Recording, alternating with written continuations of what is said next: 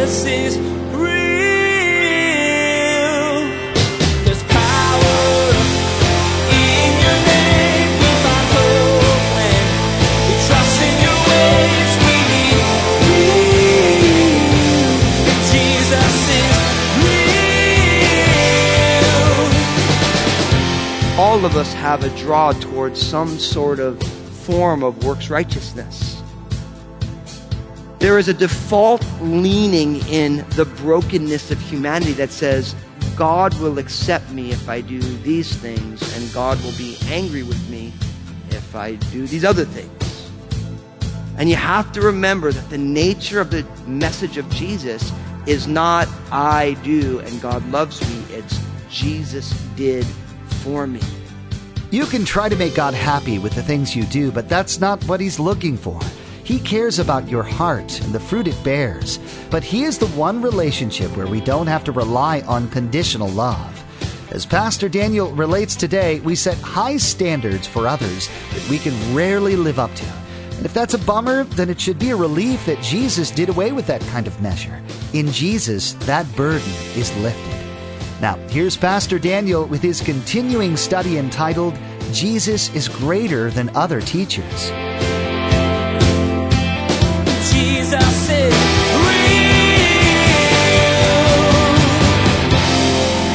So don't ever think, oh man, that's old school. What does it have to do with today? It has everything to do with today. Everything. It has everything to do with today. But he's saying, listen, the law came in. It cannot change God's promise, which is unchangeable. It reminds me of Romans 11:29. For the gifts and callings of God are what? Irrevocable. That when God gifts and promises and calls, nothing can change it. You cannot revoke that. I pull that friend card. No. God's promises are firm and they stand. And look at what he says, verse 18. For if the inheritance is of the law, it is no longer a promise, but God gave it to Abraham by promise. So this is the issue. And Paul's been driving. He's like, look, if the inheritance, all that God is for us in Christ, the great wealth that comes when somebody believes in Jesus, if it is of the law, then it's not a promise, but God gave it to Abraham by promise. He's focusing on, it can't be both. It can't be by faith, by promise, by grace, or by rule keeping. Now, before I move on, I want to apply this to us today, and we need to, because I'm pretty sure that for most of us, we don't feel this pull towards keeping the Jewish law. Right? So it's not like I walk in here and I see some of you guys are growing out the sides of your hair to have the little payas, or you're coming in with a little yarmulke, a little kippah on, or you're saying, look, no more bacon for me unless the doctor told you to. You know what I mean? It's not like I'm swearing off of shrimp and lobster tails. And no. So we don't really have that draw back to the Mosaic law.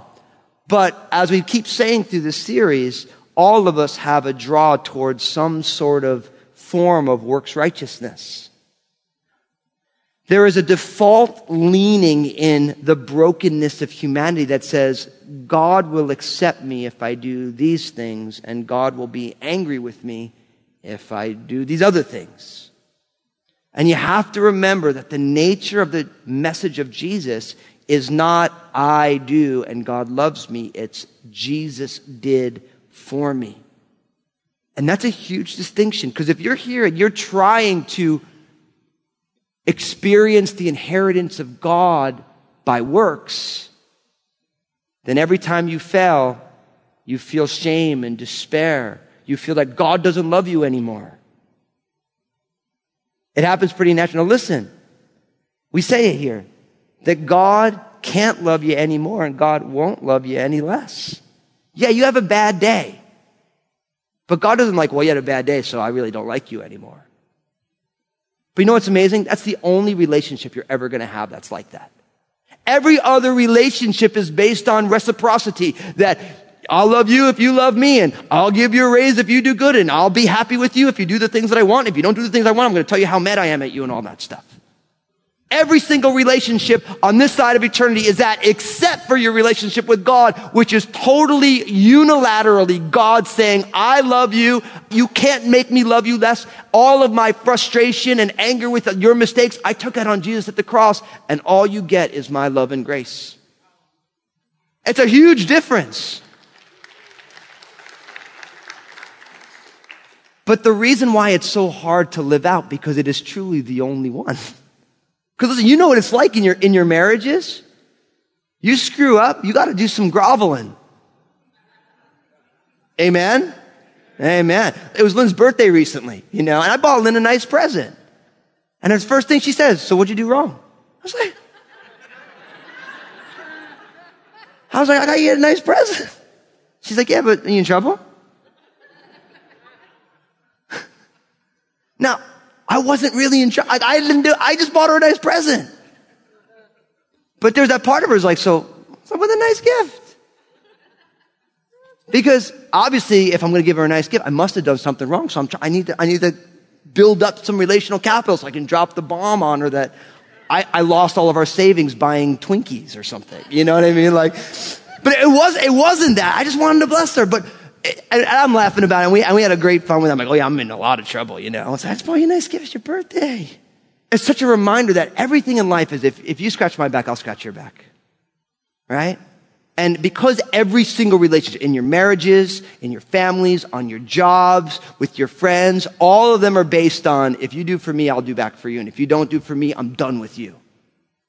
But our relationship with God is not wired that way. And really what God wants is that one relationship that isn't built on that. Because of that relationship, now us as followers of Jesus, we don't base any of our relationships on reciprocity either. Why? Because Jesus has taught us a brand new way to live. Where now all of a sudden it's not like, well, if you don't do what I want, I'm out of here and I'm going to send you this email and say that you're mean. No, you just say, look, I'm just a servant of the Lord. The Lord loves me even though I'm not lovable. And I'm going to love other people who aren't being lovable. Because that's what Jesus did for me. And see, this is why Jesus is greater than everything, because this totally changes the way we approach every relationship. We're not in any relationship for reciprocity because God has unilaterally loved us. Now we unilaterally love people. And it doesn't even matter what they do. Because we're not in it for the give and take, because God has overwhelmed us with grace. You see why it's so important? But if you're trying to get all this stuff done by your works, like, oh yeah, I go to church. I went to church on Super Bowl Sunday. God's definitely going to bless me.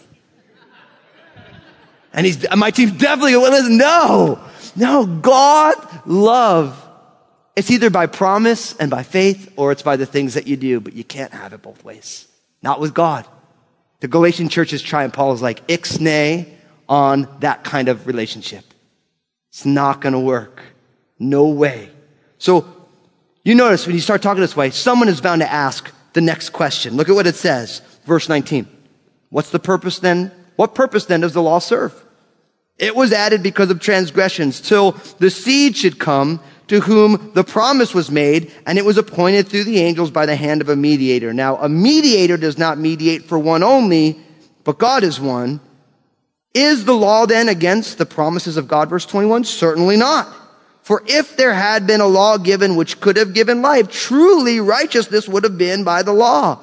But the scripture has confined all under sin, that the promise by faith in Jesus Christ might be given to those who believe. But before faith came, we were kept under guard by the law, kept for the faith which would afterward be revealed. Therefore, the law was our tutor to bring us to Christ, that we might be justified by faith. But after faith has come, we are no longer under the tutor. You see what Paul's saying here now? See, Paul's saying, listen, it's by promise or it's by works. And so someone's going to say, so then why the law? Why? If God made a promise to Abraham and then he gave the law, what's the reason? Is the law evil? Why is this happening? Why is the law there? And you get the answer at the very end of the section that I read here in verse 24 and 25. We learn that the law is our tutor. The law is a tutor for us. Now, my translation has the word tutor. Others of your translations have things like a child custodian or a child attendant. Let me explain to you. It's the Greek word pedagogos, which we get our word pedagogy or learning. In Greco-Roman culture, when this was happening, for a family that would be considered middle class, there was this person, this tutor, this child attendant who was hired to nurture your child behaviorally between the ages of about 6 and the age of about 16. That there was literally a person, it would be the equivalent of like a mixture of a nanny, a babysitter, a teacher, and a cop for your kids. That really, it was this all-encompassing position that because it wasn't public schools, you ship your kid to public schools, they hope they teach you reading, writing, and arithmetic, and some sort of morality. It happened in your home, and so there was this person, this what's translated tutor, who would come in for a very specific season to nurture your child. But in that culture, around the age of 16, it was a little earlier for girls because there was arranged marriages. Boys would get married around 15, 16. Girls would get married around 13, 14. At that point, they would enter into maturity. Like a 16-year-old in that culture was considered an adult. Right? They would enter into maturity. So the tutor had a specific function for a specific period of time. But then in the normal course of events, the child would stop being a child and be ushered into adulthood. And the tutor's not around anymore. Imagine if on your wedding day, your child custodian's still hanging out there. Be pretty awkward, right? Amen. It'd be totally weird. So it's specific for a period. He's saying, what's the purpose of the law? The law was a temporary custodian or teacher until faith in Jesus comes. That's what it says. Now let me explain it to you. Go on back now to where we began here in verse 19. Look at what it says. What purpose then does the law serve? It was added because of transgression till the seed should come to whom the promise was made, and it was pointed through angels by the hand of a mediator. Now a mediator does not mediate for one only, but God is one. Notice, what's the purpose of the law? The law was added because of transgressions. The law was given to make sin known. That's why it was there. Romans 3:20 and 4:15 get into that. Listen to what Romans 3:20, it says, through the law we become conscious of sin. That's Romans 3:20. Romans 4:15, where there is no law, there is no transgression. So part of the law's job was to say, this is right and this is wrong. This is okay and this is not okay. How many of you would stay going 65 on the highway if there wasn't a sign there? Nobody. Oh, one of you, praise God. Someone's safe. One person in the whole church. The sign hems you in to be safe. The law, same thing. The law says, look, this is okay, this is not okay. So the law was added because of transgression. But notice what it says here. Till the seed should come to whom the promise was made. So the law had a temporary function to call, so to speak, a spade a spade. Now, look at what it says. Because next it says, and it was appointed through the angels by the hand of a mediator. Now, a mediator does not mediate for one only, but God is one. Does anybody understand what that means? Good, me neither. So, it was very common in the time of the writing of the New Testament that they believed that God used angels as mediator for the Mosaic covenant. Stephen talks about it in Acts chapter 7. So he's saying, look, the law was there for a season until Jesus comes, and the law was mediated at the hands of angels. And then I don't have a clue what verse 20 really means. Okay, and I know a lot of you are like hoping because you read it, you're like, what is verse 20? Holy Fools will tell us. I don't know what it means. I know that, but we know that God is one. That's part of that great prayer, the Lord our God, the Lord is one. It speaks of the unity of God, the oneness of God. But the way the mediator, one only, I've read a million commentaries. I got 20 different ways to interpret it. None of them makes any sense to me. And so I place verse 20 in when I get to heaven, if it even matters, I'll ask God what it means. But I think pretty sure that it doesn't matter what it means. I mean, it's in there for a reason, but I don't understand the thrust of what Paul's saying. I assume that the churches in Galatia understood what Paul was getting at. I don't really. I think some say that he's saying that, actually, I don't want to get into the sums. I could do this all day. I got a lot of notes on this. So I don't really know what verse 20 means and what Paul's exactly getting at. But what I do know is that the point is that the law is different from the promise. And the law had a function until Jesus arrives. Now, in verse 21, we are reminded, is the law then against the promises of God? Because someone would say, okay, so if the law is meant to show us what sin is, right? If it was meant to do that, then it's got to be bad. Is the law against the promises of God? And Paul says what? Certainly not. For if there had been a law given which could have given life, truly righteousness would have been by the law, but the scripture has confined all under sin, that the promise by faith in Jesus Christ might be given to those who believe. So you hear what he's saying here. He's saying, listen, is the law against God's promise? No. If somebody could have received eternal and abundant life by law keeping, then God's law is solid. See, what he's saying is that, look, God's law is perfect, but nobody can keep it. If it could have given life, then righteousness would have been by the law. But notice what he says. But the scriptures, verse 22, has confined all under sin, that the promise by faith in Jesus Christ might be given to those who believe. He's saying, look, if you could have kept the whole law, then it's righteous. But guess what? The scriptures show all of us that we fail and points us right to Jesus. This is why Jesus said this in Matthew chapter 5, verses 17 and 18. He says, listen to this. Do not think that I came to destroy the law or the prophets. I did not come to destroy, but to fulfill. For assuredly I say to you, till heaven and earth pass away, one jot and one tittle will by no means pass from the law till all is fulfilled. You hear what he said? He said, look, I didn't come to destroy the law. I came to fulfill it. Jesus is saying, look, everybody fails at the law, but me, I am the fulfillment of the law. And that's why all through the Bible we find that Jesus is without sin. Jesus is the one person who keeps not only the letter of the law, but its true intentionality. So Jesus isn't saying, look, the law is bad and I came to kill the law. He's saying, no, I came to fulfill the law. I am its fulfillment. And then he says, listen, heaven and earth won't pass away. Everything that's created will not end. And not one jot or one tittle of the law will pass away. Now those words are interesting. That word jot, it's a transliteration of the Hebrew letter yod, which is the smallest Hebrew letter. It's in the Hebrew alphabet, it would be the equivalent of a Y, but it's actually written like what we would have an apostrophe, just a little boom. So one jot it's the smallest letter, and a tittle is literally the difference between a capital letter P and a capital letter R in our language. What's the difference between a capital P and a capital R? Just one stroke, right?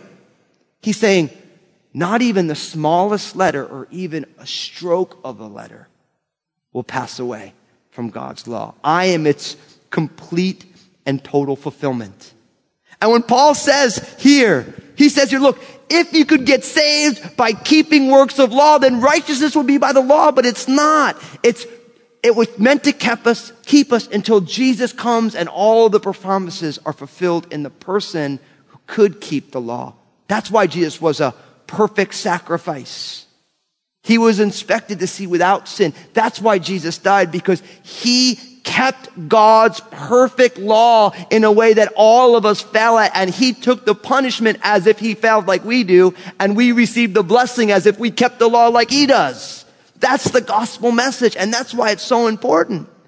That's why we believe in Jesus. And if you're here today trying to make God happy with you by the things that you do, trying to keep a standard, and listen, you want to hear the most aggressive thing I think Jesus ever said? Here's the most aggressive thing. This is what Jesus said. Judge not, lest you be judged. For whatever measure you use, it will be measured back to you. Jesus put on he took off the boxing gloves and he went bare knuckled at us. That's a sucker punch to all of us. You don't think it is, but think about it. Other people, they have to get it right? Get it right. But you make a mistake, oh man, I didn't mean it that way.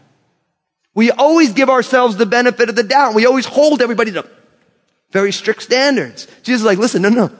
Whatever measure you use, I'm measuring it back to you. Oh. It's so brutal. Jesus is like, pop. Like, because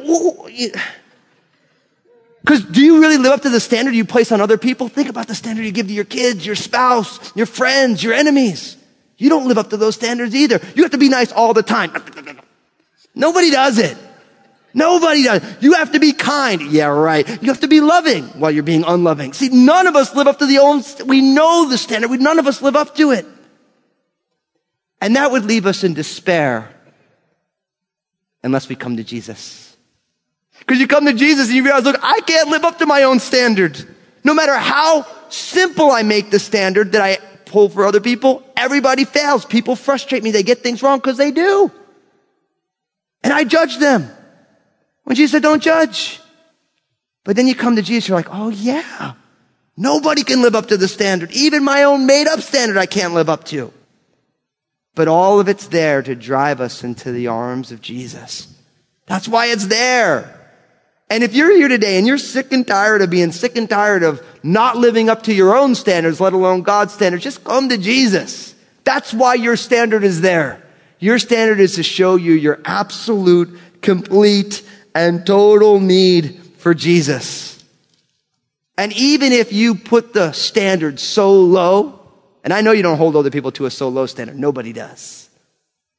You still fail to live up to it, but that's why we come to Jesus. That's why it says, therefore, the law was our tutor to bring us to Christ, that we might be fulfilled by faith.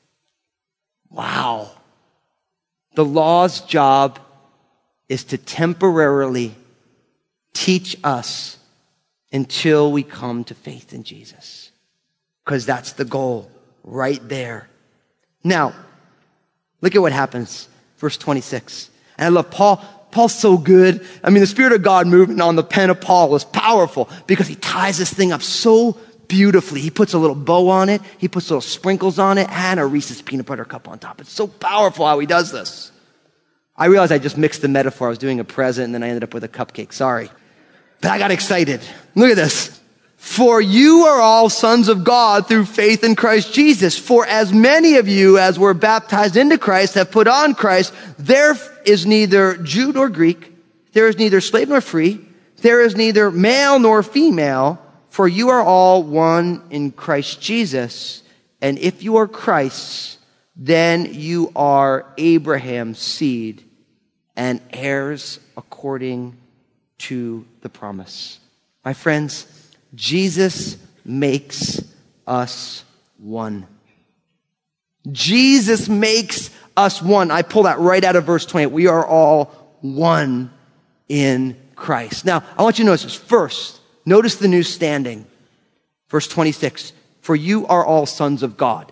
Now, remember I've told you, back in the day, they weren't concerned about gender-neutral language like we are today. Sons of God means children of God, sons and daughters of God. Because of faith, we are sons and daughters of God. And what's the methodology? Through faith in Christ. They're both impressive. An impressive method. By believing in Jesus, we get an impressive standing. Family of God. So much so that by the time you get to verse 29, we're so much family that we are heirs according to the promise. Not only are you adopted in, you get all the benefits of the inheritance that we have in God because of Jesus. Wow. Jesus is real. Thanks for joining us today for this edition of Jesus is Real Radio. We're so blessed by what God is doing through Jesus is Real Radio. We want to give you the opportunity to partner with us. For anyone who wants to help further the gospel here on Jesus is Real Radio, with a gift of $20 or more, we will send you a personalized copy of Pastor Daniel's book, Honestly. I'll be back in a moment to tell you how you can receive your personalized copy. But first, here's Pastor Daniel with more about this special book offer.